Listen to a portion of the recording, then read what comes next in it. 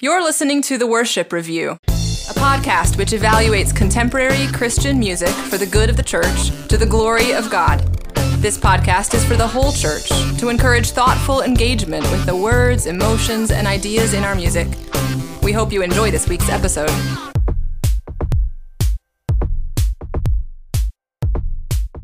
Hello and welcome to The Worship Review, the podcast where we critically, carefully, and charitably examine the texts of music as it's sung in the church.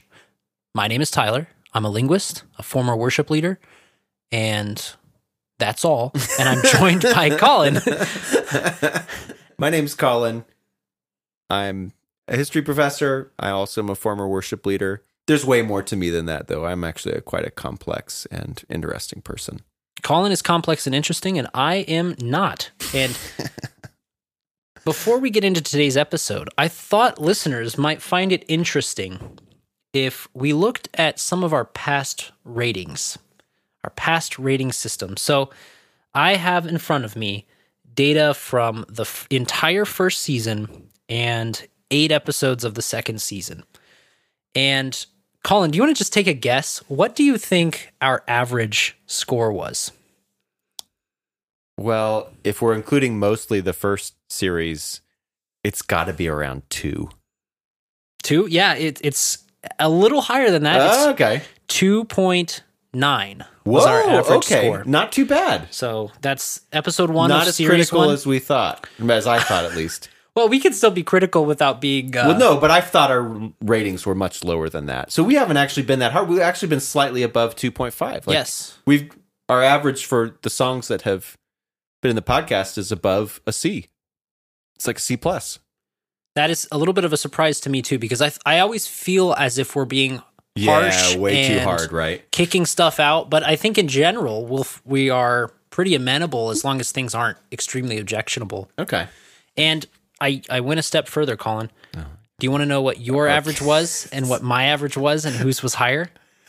See, I always imagine I'm more critical, but I'm going to guess that you were slightly critical. I'm going to say that I was 3.2 and you were, 2.7 or 2.6 or whatever.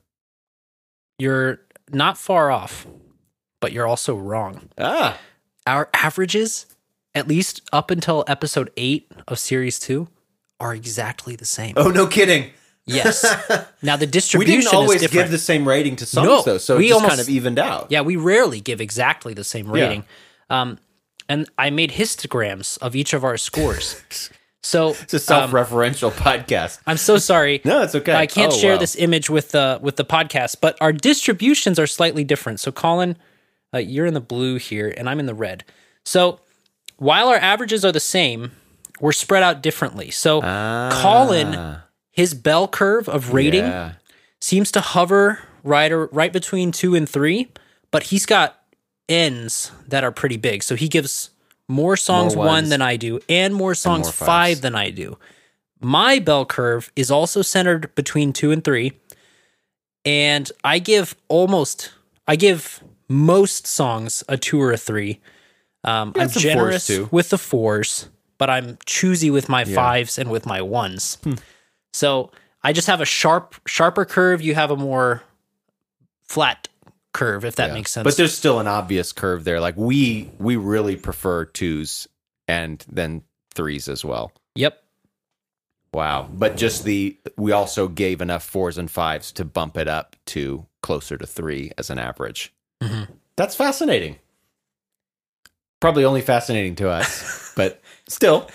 But to be fair, this whole podcast is basically just for us. Like, you guys are just along for the ride. I mean, this is basically an excuse for Tyler and I to have these conversations about worship music. A few people around the world are willing to tolerate it as well. I appreciate that you're willing to tolerate us, but I do think that we make these... You're very special, listeners. What I mean we do work pretty darn hard. We work hard, and we do have in mind more than just our own entertainment. Oh, absolutely. We're trying to offer something to you, and some of you who listen not because you care about what we have to say, but because you care about us, and we appreciate you too. So for sure. Yep. All Colin, right. what episode are we doing? What are we doing right now? We are doing the song "In the Garden" and the version by Alan Jackson.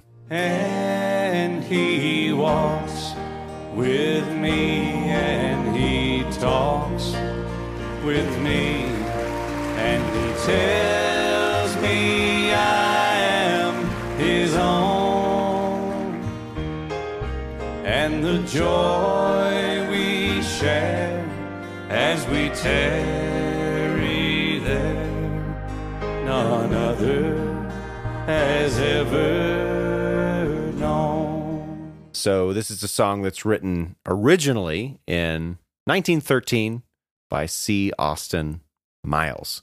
So, Tyler, I don't know if you want to give a summary, but maybe also if this is a good time to just explain your sort of previous experience with the song. I'll say this is not the first time. Most songs, it's the first time Tyler and I have ever said much about the song at all. This is not the case with this song. Tyler and I have had a few, I don't know, kind of small conversations about the song because this song was in Tyler's wedding. Yes, this song was in my wedding. Yes, we have had conversations about it. Yes, I know that you have a lot of objections to it. And I think I actually share what I think your objections are going to be. We'll see. And full disclosure, listeners, this song is near and dear to my heart. So if I appear to have a bias, it's because I do. Sure. And you're allowed to have that a little bit, as long as you disclose it, right? We don't pretend to be without biases. But, well, let's get on with it here. So we'll just get on with it here. So what is this song about? What happens in the song? Okay, this song takes place in a garden. And Can I... Which garden, by the way? it's not clear what garden we're talking about, but Okay. it takes place in a garden. Okay. In fact, it's given a definite article, The Garden. And in this garden, a first-person speaker has a conversation with Christ. And they tarry there together. He says some things to him that are encouraging. He walks with him. Does he talk with them? We find out that this speaker would like to stay with Christ. Yeah. But Christ says, go, through a voice of woe. Is That's what that I it? have. Okay. Do you have any more? Can you tell me what's going on? That's a pretty good summary there. I mean, short. Okay. So let's get into Yeah. maybe some stanzas, because I think we'll be able to pull out Grill me, a Colin. bit Let's go. more. Let's walk together and talk together about this. I come to the garden alone while the dew is still on the roses, and the voice I hear falling on my ear, the Son of God discloses. I come to the garden alone while the dew is still on the roses, and the voice I hear falling on my ear, the Son of God discloses. Yeah. In any other context other than a twangy country song, you would think that this person was about to tell you something terrifying, right? The Son of God spoke to me alone. So this person goes to a garden. Can I just say, the idea of terror will come back at the very end of this podcast. Okay, so this person comes to a garden and emphasizes that this person is alone. So when we hear voices, it's not coming from someone nearby, right? Or another person who isn't the Son of God. So this person comes to the garden, is alone, and it appears to be early morning because there's dew and it's still on the roses. So I guess some cool night air has caused precipitation to rest on the roses. Yeah, it's Bouchard Gardens. What gardens? Bouchard Gardens in Canada. Oh, what is It's a- Bouchard Gardens? It's one of the big famous gardens. It's got lots of roses and flowers. So that must be what it is. Oh, okay. Do they have dew on the roses? Yeah. Okay. Yeah. It's in Victoria, or Vancouver Island near Victoria, British Columbia. I guess I missed it. No, it's a neat garden, and you can get like high tea there and everything. It's a neat experience. Oh, that's nice. Yeah, we were there on our honeymoon. Oh, romantic. Yeah. So this song is near and dear to your heart as well. It also has marriage references, I guess, in a more indirect very way. convoluted sense. Yeah. And so this person is in the garden. It's early morning. The dew is still on the roses, and they hear a voice. And it's actually an audible voice. It's not just a voice in my head because it falls on my ear. Yeah. So this is a audibly perceptible voice. And we find out that it's being disclosed or uncovered by the Son of God himself. So the question is, well, what does he say? Well, we'll find out in the chorus what he says. So in the chorus, it says, "He walks with me and he talks with me.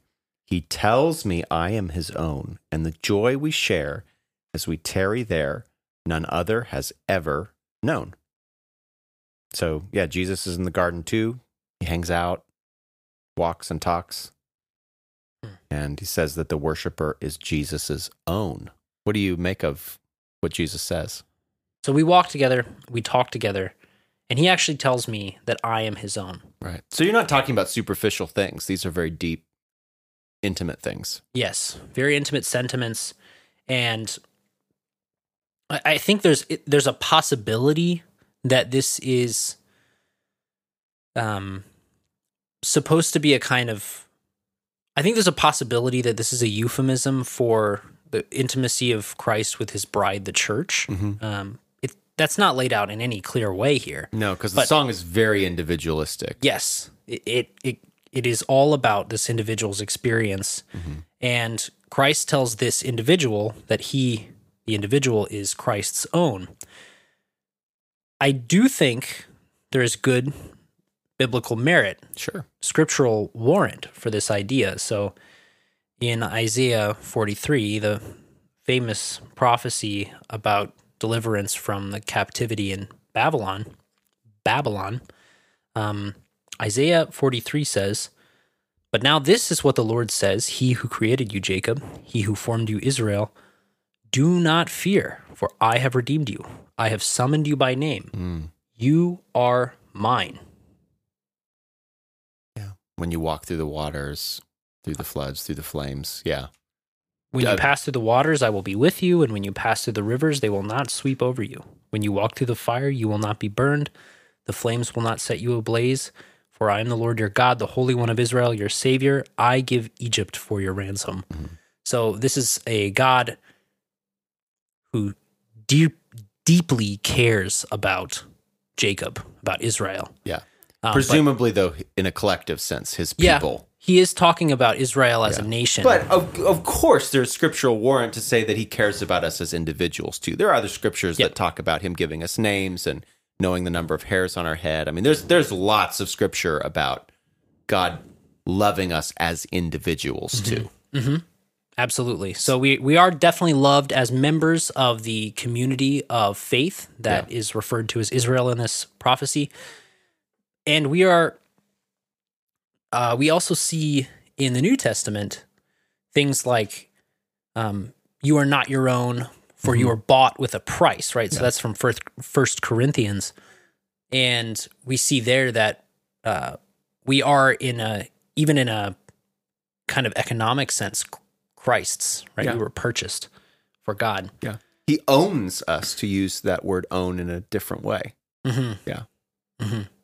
We are his own, and we are owned by him also. We belong to his family, right? We've been brought into the household of God, to use Paul's language. Good warrant for this section. And then I think the part that is probably the most objectionable in this chorus is that the joy we share as we tarry there, none other has ever known. Right. So we now, in my view, move from a kind of biblical individualistic love, commenting on the love God has for each of us, which is clearly there. This, to me, and I'm happy to hear your thoughts on this, has a sense of exceptionalism not only is there no church, no body of Christ, kind of just me and Jesus, but nobody else has really experienced what me and Jesus have experienced in the garden. Yeah. And I'm not sure that a Christian can say that. Mm-hmm. Do you think, I wonder how you see this. All humans are made in the image of God. And from this baseline, we get ideas of humanity as being composed of individuals that are equal before God. Yeah. And having inherent rights. And so there's a sense in which all individuals are equal. But there's also a sense in which God made each of us individual and particular. Right. And so when we talk about salvation, for example, often on this show, we will talk about salvation being both individual and corporate. Like Christ had a bride, God had a people that he wanted to save, but he also died for me individually. And certainly, in one sense, in the corporate sense, every Christian will experience what I experience in salvation, right? Because every Christian will have been brought from death to life, from sin to sinlessness in Christ. But in the sense in which we are all particular individuals, wonderfully created in our mother's womb, I think we can say that each of us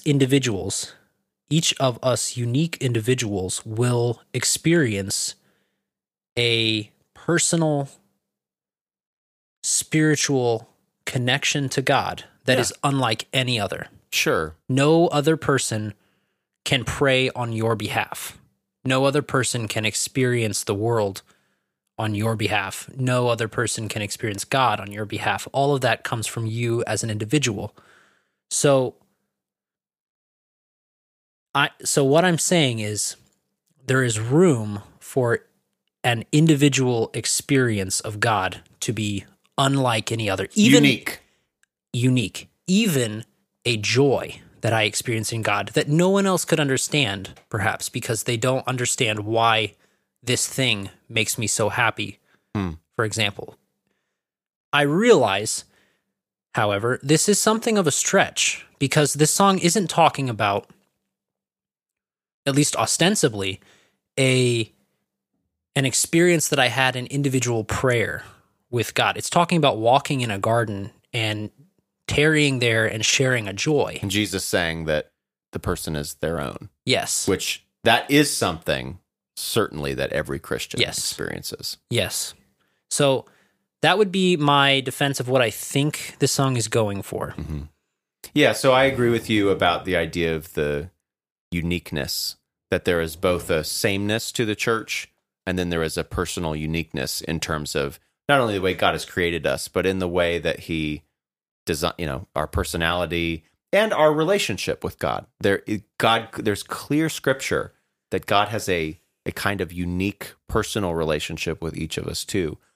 What I get a little bit worried about with the language here is this idea of almost like an in and an out group in a way. There's a kind of exceptionalist language here.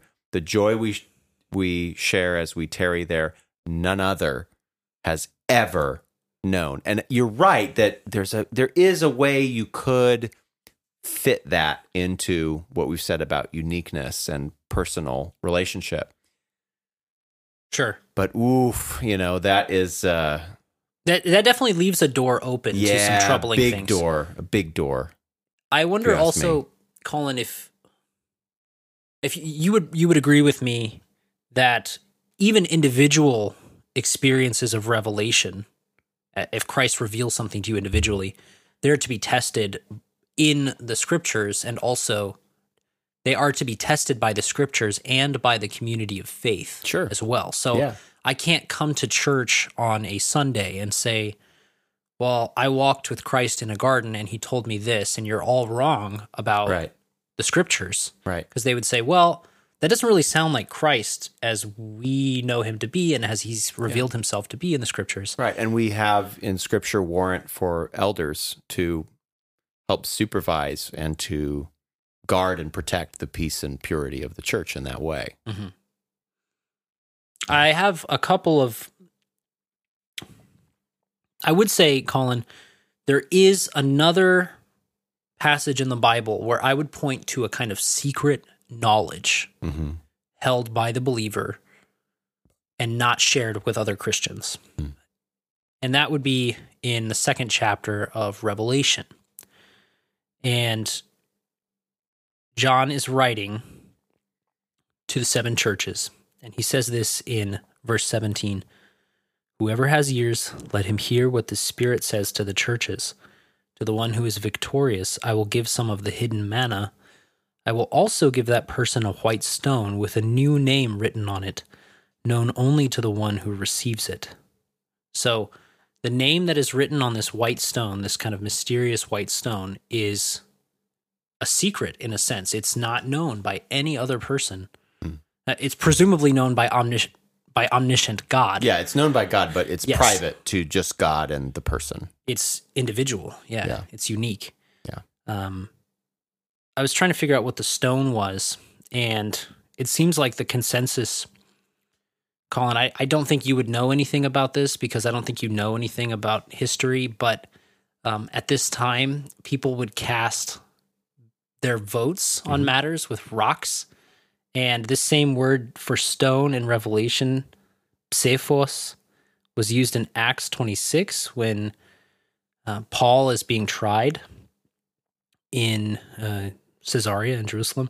And he says, "I too was convinced that I ought to do all that was possible to oppose the name of Jesus of Nazareth. And that is just what I did in Jerusalem.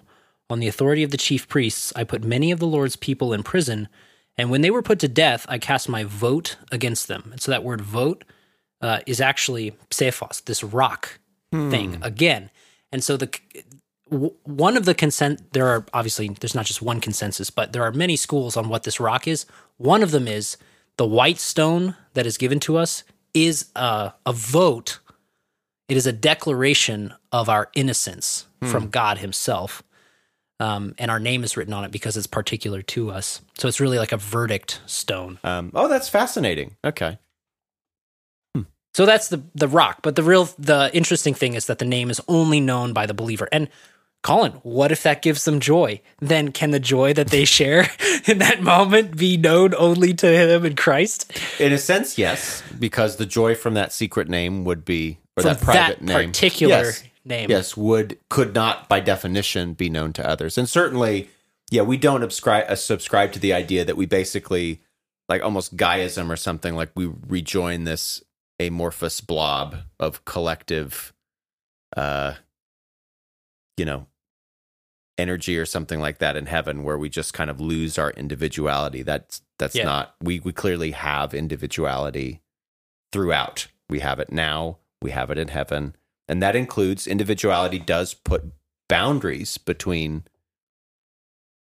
beings. So like in heaven, I will be me, Tyler will be you, my wife will be her. Like we won't all it's not mush just a together. sea of souls or something. Yeah, exactly. We won't mush together in that way. So for sure. But can I play your argument out a little bit more Sure. in my head? So if I'm given a stone and only I know the name on it, and I say, well, no one else knows the joy that I have when I receive this secret name. And you say, well, everyone else got a secret name rock too. Yeah, like everyone else yeah. got a joy that is similar, but not identical, right? Yes. So is that kind of what you're saying? I don't disagree with what you've said about that there are aspects of the joy we could share with Christ that would be private and that no one else could know. I do think it goes into dangerous territory by not also adding the kind of categorical aspects. Like when Paul talks about the body of Christ, he notes individual members, but he makes it very clear that there's no member is like better than the other. And I just think this language gets too close to implying a kind of in and out group or a kind of almost hierarchy of experience in some way. Because this song, of course, is very much about the experience of walking in the garden, which I find that troubling. I wonder if you are, to use a funny word, a little bit triggered by this. Could be. Because you've been in churches where certain spiritual gifts Oh, would demarcate kind of a true believer Yes. group from a just normie Christian Yes. group. Yes. So you're saying I won't walk in the garden, and you can't make me. Just because you went to the garden doesn't mean that you're any better than me. I'm absolutely not above such conflations with my own personal experience and having some reactions to things for sure. Yeah, you may be right. I'd stay in the garden with him, but the night around me is falling, but he bids me go through the voice of woe.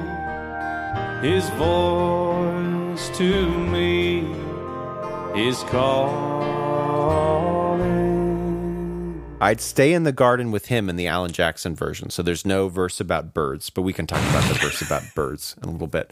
Alan Jackson just goes right into, I stay in the garden with him, though the night around me is falling, but he bids me go through the voice of woe.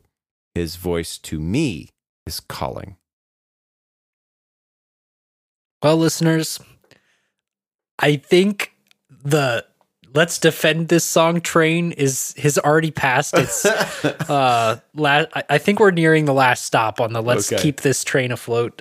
I'm not even making any sense. I don't know how to defend what's said here. So, but I'll try and make some sense of it, just kind of coherence level. The night around me is falling right now. So though it be falling. So presumably we started off with the dew on the roses. So a whole day has gone by. I think they've been walking and talking and sharing joy all day long. Okay. That's what I think. And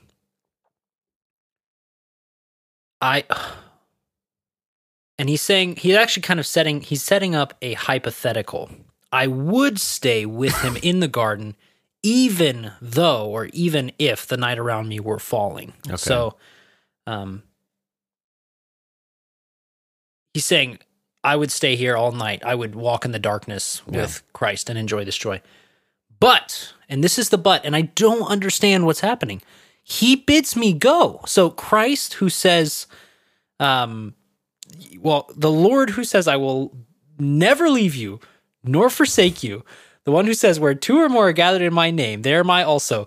The one whose atonement gives us the indwelling of the Holy Spirit bids us to leave this garden that we've experienced intimacy and joy and a kind of sacred solitude with him in.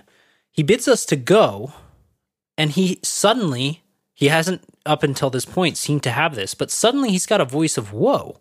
Yeah. Which is like grief or regret. Yeah. And I couldn't make sense of it, but something just came to me as I said that. I wonder if it's actually the sending me out that's causing him this deep emotional response. So he's got a voice of woe. So he'd tarry there with you too. Yeah. Though the night were falling. But you've got to go. You kind of got to get out of here. I'm so sorry, Colin, but you just need to go. I don't need you anymore. Yeah, I'm seeing a rom-com in my head right now as I'm playing this out. Or like a movie about a pet where you have to trick the pet into leaving so that he goes out in the wild. He can finally be free. That is sad. Yeah. So Christ has a voice of woe all of a sudden. He's telling me to leave, but he's calling to me with his voice.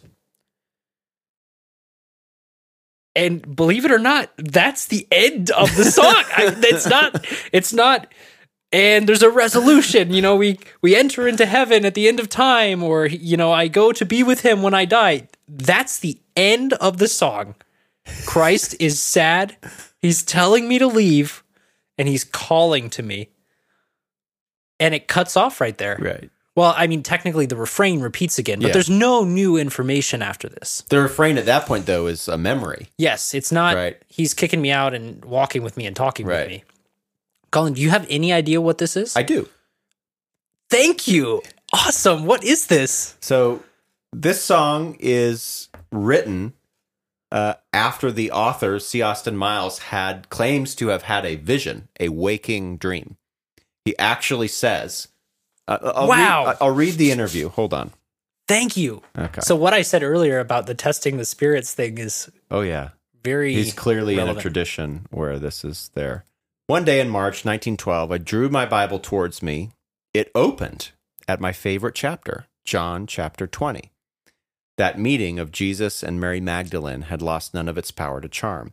As I read it that day, I seemed to be part of the scene. I became a silent witness to that dramatic moment in Mary's life when she knelt before her Lord. My hands were resting in the Bible, and I stared at the light blue wall. As the light faded, I seemed to be standing at the entrance of a garden, looking down a gently winding path, shaded by olive branches.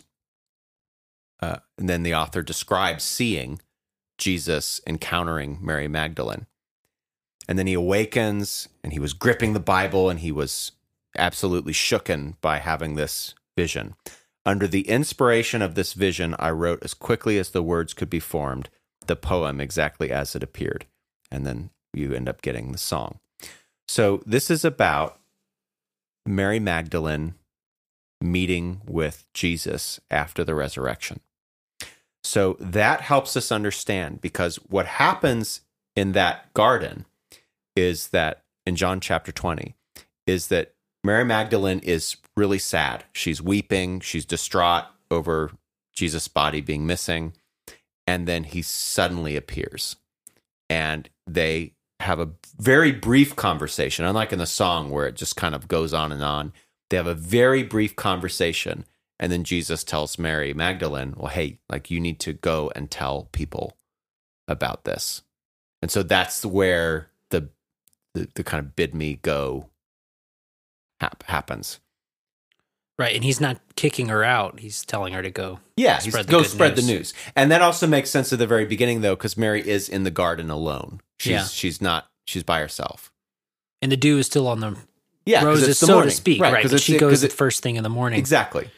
So it has a kind of Easter aspect to it, and it also has this. It's just kind of and again, the author of the song seems to kind of also think of himself as well in this place. Like, he's talking about Mary, but he's also kind of talking about Christians too, because it's not exactly the same as the biblical account. He just kind of uses it as a template to kind of generalize it to an experience that maybe others could also experience at the same time, but just being inspired by John chapter 20.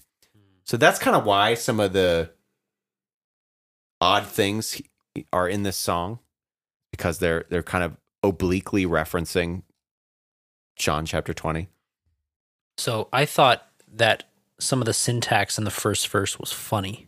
So the voice I hear falling on my ear, the Son of God discloses. So I read that as the Son of God reveals a voice to me. I think that's the opposite subject-object order. No. What's happening here is that the voice that I hear discloses the Son of God to me. Mary was familiar with this voice. Yes. Not the first time she had heard it. So this is actually better than I thought it was. Yeah. And then, so let's talk about the second verse, because it to me is a strange one. He speaks, and the sound of his voice, he speaks, and the sound of his voice is so sweet the birds hush their singing, and the melody that he gave to me within my heart is ringing. So this is, obviously this is completely out of the realm of John 20 possibility, presumably. It's almost like Jesus is singing to her or something. Yeah, he teaches her a melody, or he gives her a melody. I'm saying her because I'm thinking of Mary Magdalene, but the author, that is still ringing and echoing in the heart of the author. I don't think that we have any real warrant for saying that his voice is sweet, even. I mean, he had a presumably pretty normal larynx. There's nothing, or, and a vocal tract that was pretty typical. We have no reason in the scriptures to believe he had anything kind of remarkable about his voice. You're talking about Jesus' physical, literal, bodily voice. Yeah, and he's speaking to her with his physical body, right? I don't know. Yeah. Obviously, there are portions of scripture where God sings over us, and that presumably is a lovely sound. But this is talking about the literal voice of Christ in the garden. So I think you're your point is the better one. His Abstracting words are like honey. Maybe there's a sense of but that's all abstract. This is not talking about an abstraction. Yeah. This is talking about the literal voice of Christ. Yeah. Which we don't know. You gonna ask for my concluding remarks? I mean, do you have overall thoughts now that we've talked about the whole song, the second verse as well that was missing, and also you've gotten a sense now of the kind of the authorial background of the song? Yeah, my first reading was somewhat perplexed. My second reading is still perplexed, but less so.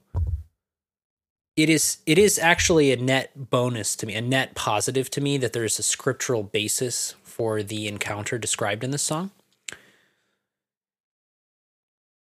You do have to do a lot of legwork to defend some of the assertions in this. As I said earlier, the door is left open to spurious interpretations.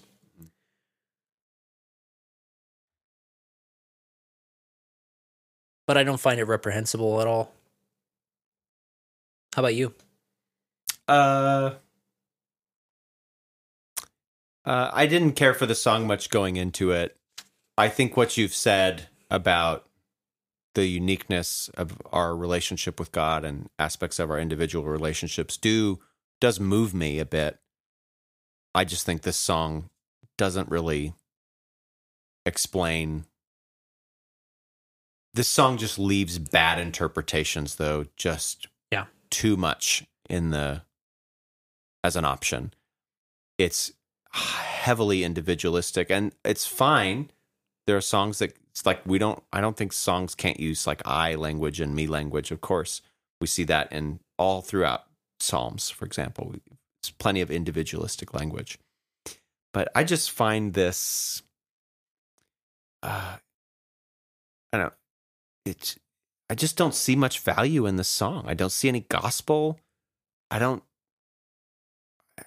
know, like the scriptural connection, even like you wouldn't know it unless you didn't know it. No, I didn't pick it out. Unless somebody tells it to you. Like when you just sing this song, it just seems like this weird story about being in a garden with Jesus where he talks to you and walks with you, and then he asks you to leave, but he kind of doesn't want you to leave, and then that's it.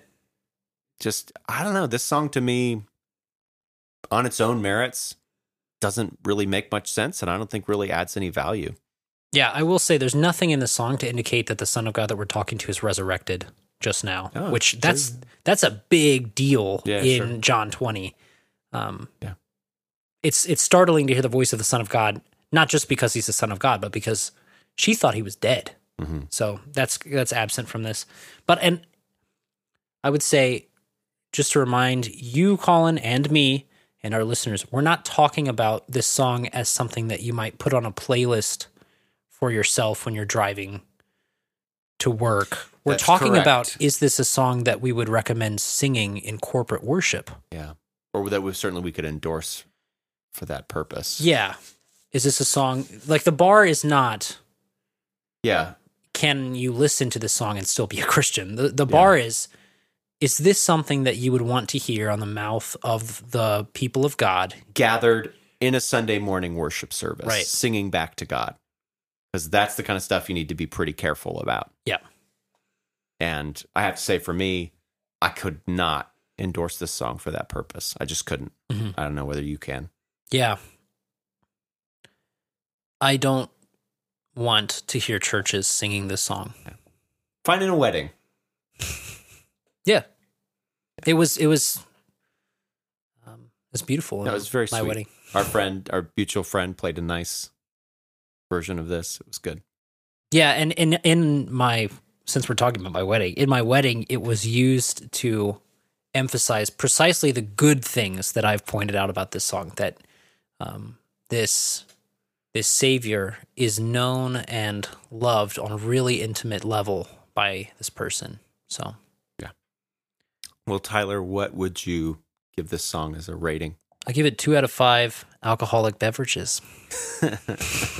It's not about drunkenness or anything, but Alan Jackson famously performed "It's 5 o'clock somewhere," and so That's what I thought of. Like the same guy singing these words is singing "It's 5 o'clock somewhere." I was thinking about this when I saw the Alan Jackson version of this song in the video, because I thought, like, surely at some other point in this in this concert, he's sung that song. Yeah, like, he's at the Grand Ole Opry, I think, in the music video. So, like, these people are all like hearing this song about Jesus, and then 5 minutes later, or 20 minutes earlier, they were singing about drinking, and I don't know.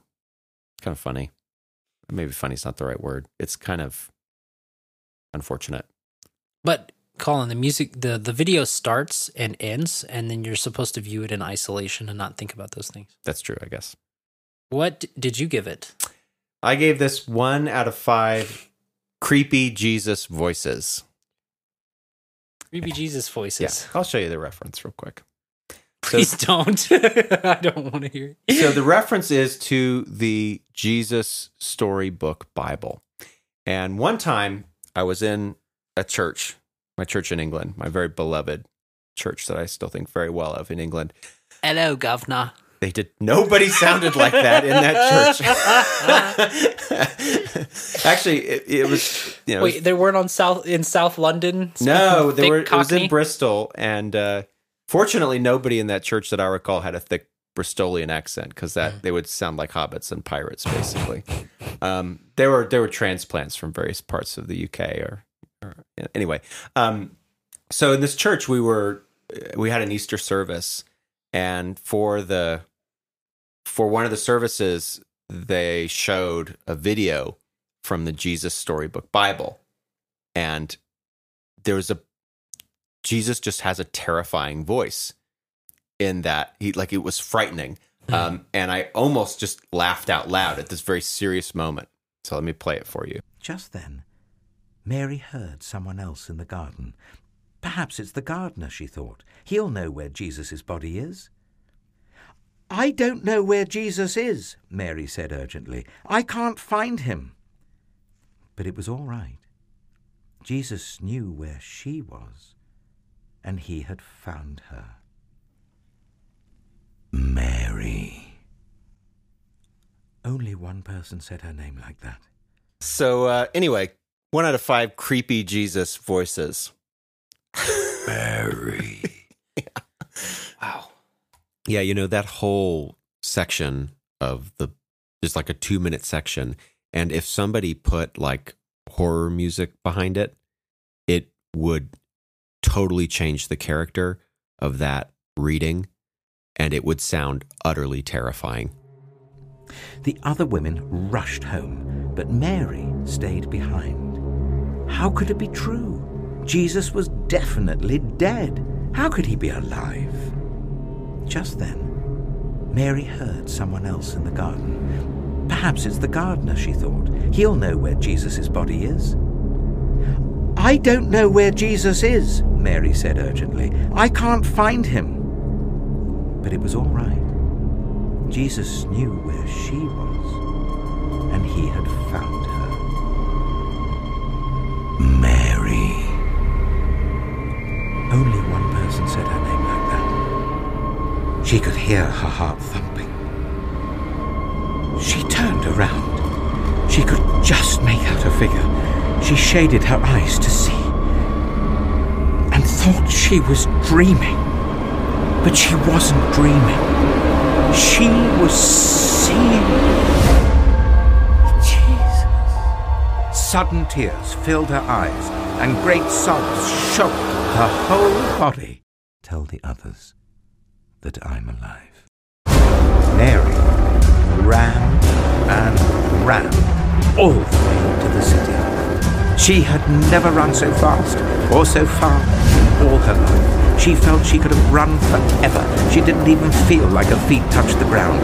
And it seemed to her that morning, as she ran, almost as if the whole world, the trees, the tiny sounds in the grass, the birds. Was he making even death come untrue? They won't believe it. I hope that's not a form of blasphemy that I just engaged in, but, well, I suppose that's it. for this episode. Thank you so much for listening to the Worship Review. We hope that you will follow us on Twitter. Check out our back catalog of episodes. We've got a good number of them now, and we hope that they're helpful to you, either if you're a worship leader or a pastor, but also if you just want to learn more about worship music in general, you're just a casual listener. Go ahead and check out that back catalog. Send them to your friends, and let us know as well what you find helpful, what you find not helpful. You can send that email to feedback@theworshipreview or leave comments on our episode. You can even leave us voicemails, I think, through anchor.fm/theworshipreview. Yeah. So take care. We'll see you next time. Bye. You've been listening to The Worship Review. Please subscribe to the podcast, leave a comment, or email us at feedback@theworshipreview.com. We accept donations at Anchor FM/theworshipreview and patreon.com/theworshipreview. Thanks for listening, and we'll see you next week.